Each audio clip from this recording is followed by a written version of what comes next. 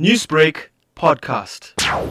His mother presented to hospital with severe high blood pressure and she required an emergency caesarean section. So the patient was totally well and asymptomatic. She didn't have any features for COVID-19 infection or flu-like illness. As per protocol at Ahmed Al-Qadi Hospital, every patient admitted is treated as COVID-19 person under investigation. So swabs were taken from the mother. We controlled the blood pressure into the caesarean section, and after birth, we swabbed the baby. Both the swabs came back on the mother and the baby as positive. The father was negative. So we managed both mother and baby in hospital. Obviously, we spoke to the mother about breastfeeding and bottle feeding, and she then expressed desire to feed the baby with the breast pump. Mother and baby were well, and they've been discharged, and they've been self-isolating at home. Professor, is it possible that the baby could have contracted the virus while still inside the mother's womb?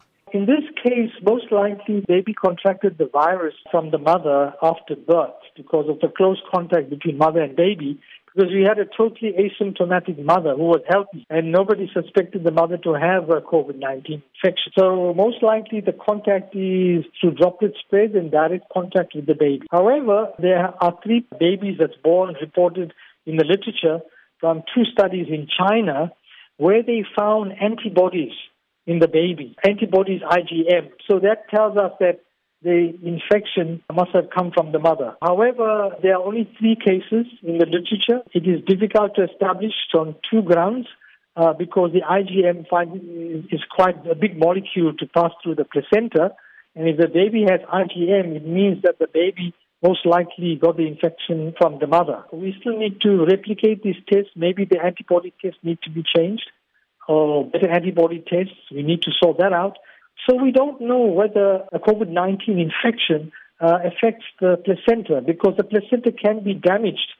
We know from the previous SARS outbreak that the placenta can be abnormally large, and there could be pathology in the placenta. So if there are breaks in the placenta, then possibly you can have a transfer of maternal IgM into the baby. So further research has to be done in this area to determine conclusively that there is vertical transmission from the mother to the baby during the pregnancy or during the labor process.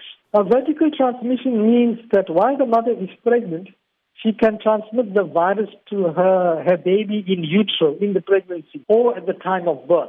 We have vertical transmission with HIV. So if you have human immunodeficiency virus and you don't have antiretrovirals, the HIV can go through the placenta to the baby. So it's been documented in HIV. But for COVID-19, as I said, the latest literature I have in the world literature, we know there are 3 babies that have antibodies. So there is a probability that there could be vertical transmission from the mother to the baby while the lady is pregnant or in labor. Newsbreak Podcast.